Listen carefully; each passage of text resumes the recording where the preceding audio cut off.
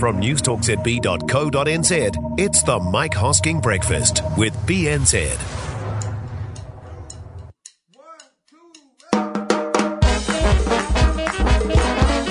G'day there, and welcome to the rewrap for Monday. All the best bits from the Mike Hosking Breakfast on News Talk ZB in a sillier package.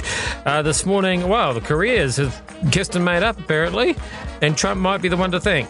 Ethical fashion turns out to not really be a thing. And we have some hardware ecstasy to share in. But before any of that, James Shaw's ETS thing, it's a bit vague, isn't it? Back to the Commission's recommendations. 1, plant trees. Easy. And obvious. I mean, we've already got a program, apparently, for 1 billion trees over 10 years. Whether that's real or not, of course, will be seen in time. But trees are a dime a dozen, and we've got land galore, and, of course, when they grow up, you chop them down, make money. 2, tax farmers. How? And how much? There are no answers, and this is where we get ourselves in trouble. We're a farming nation. By making farming more expensive, you make it harder. No matter how much you're saving the world, the price of a kilo of steak or a litre of milk isn't going up because you're being virtuous. And that's the part of the equation the shores of this world don't have an answer to. What do you do with the bloke who walks off the land because the farm doesn't pay its way anymore? And then we come to the electric cars. If we all drove them, would we reduce emissions? Yes, we would. So why aren't we? Well, because we don't want to, or we can't afford to, which is where James Shaw comes in. Is he going to subsidise us into them? Don't know. Exactly.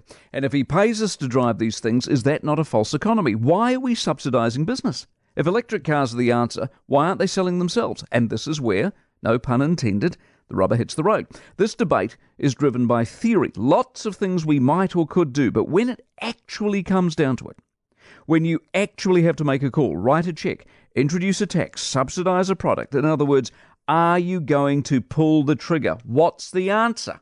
Don't know. So how about we do the sensible thing for now, eh? Let's plant a few trees and reconvene another day, another year before we start throwing people out of work. Yeah, I mean, it would be nice. There's a lot of things that would be nice to have if you could just click your fingers and make it happen. For example, peace between North Korea and South Korea. Imagine if Donald Trump could just click his fingers and make that happen. Why not see this for what it is and take it? And what it is a spectacularly successful first step towards peace and away from that constant repetitious nonsense of threat and appeasement, whereby once again the United Nations have been shown to be the limp-wristed time wasters they are. Kim would threaten, the world would go on standby, the UN would hold a meeting, offer some food, head back down.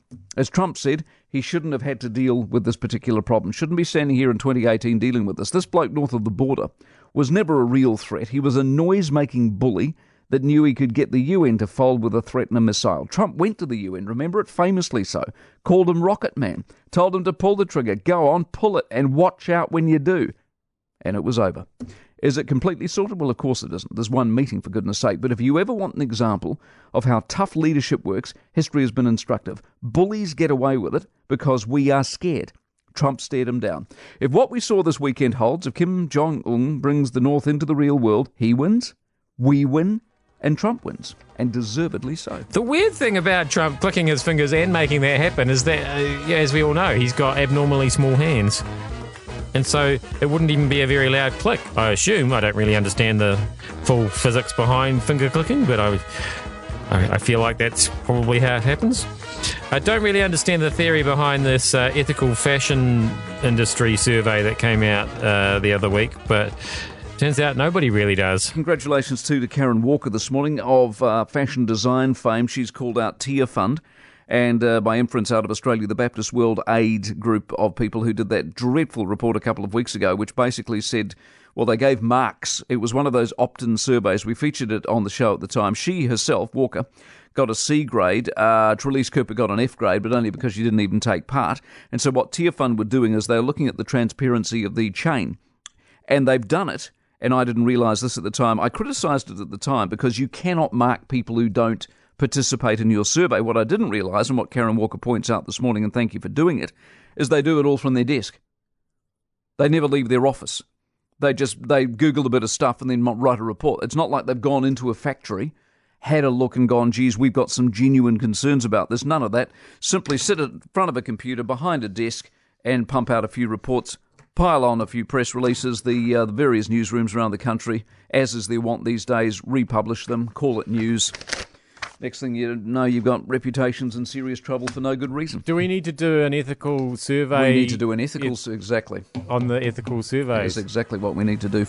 Is that how they came up with the plot to Inception? Just a script within a script within a script within a script? Seems too early in the week to be having a headache this intense. Maybe I need to go back to Bunnings. And I went to Mitre 10. And I hadn't been to Mitre 10, I don't know for how many years, but my God, what a fantastic experience. I think that, if you look at the final of Blacklist, the final of Suits, and reading the Peter Jackson book, plus going to Mitre 10 wins. I've never seen, it's just such... What would, tell me, what was your primary objective? My primary objective, were you distracted from your primary objective? That's the point. So you go into the centre of the shop. This is a Mitre 10. Is a Mitre 10 Super or whatever? Mega. Mega, I think. Mega, Mitre 10 Mega. An alliteration you there. Go in there and you look to the centre of and you look to the left, and there's like about 100 rows, and you look to the right, and there's about 100 rows, and then you look back beyond your 100 rows, and there's another 100 rows. Yeah, it's pretty mega. Oh, my God. And I went, and here's how it works. I went in to buy a mop. Now, that would be probably the most... Were you a flooding victim over the weekend I was? I was not a flooding victim over the weekend, but we needed a new mop, a new microfiber mop. And so I thought, I'm going to go get me a microfiber mop from Mitre 10. And so anyway, but the problem is that's not that exciting. Going in there to buy a microfiber mop's not really that gripping in it, and that's what they do.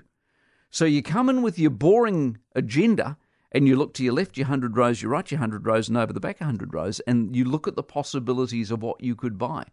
And I reckon people can go broke just by going to Mitre 10 Mega.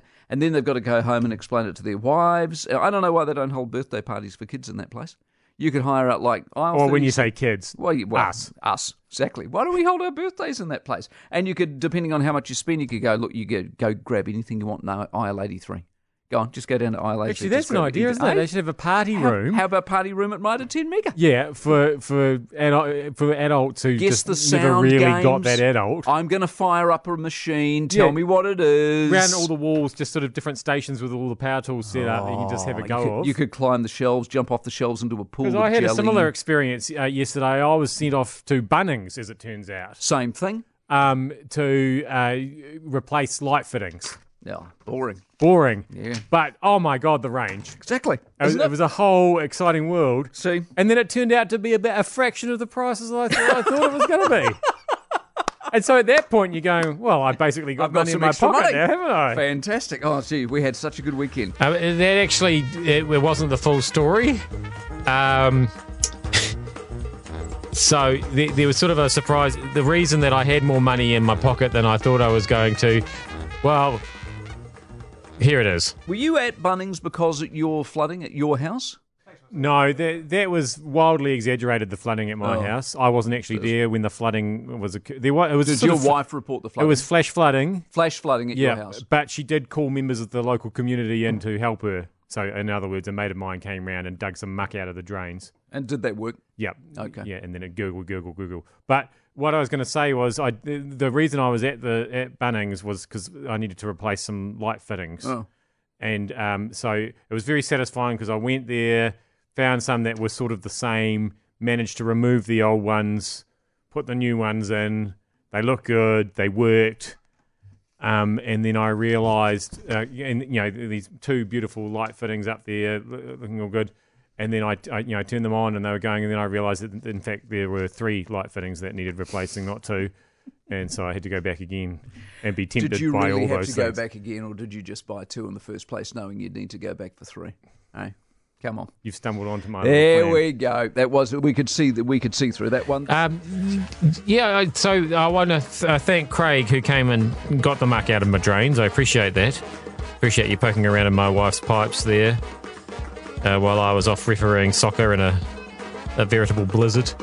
But I'm not quite sure why you had to break my broom, Craig. Don't quite understand how that happened, but it did. Apparently that's instrumental in unblocking drains during a deluge. You got to break a broom somewhere in there. Should have bought a new one of those while I was at Bunnings. I'm going to have to go back again now. I am Glenn ZB. That was the rewrap for Monday. I'll see you back here again tomorrow for more.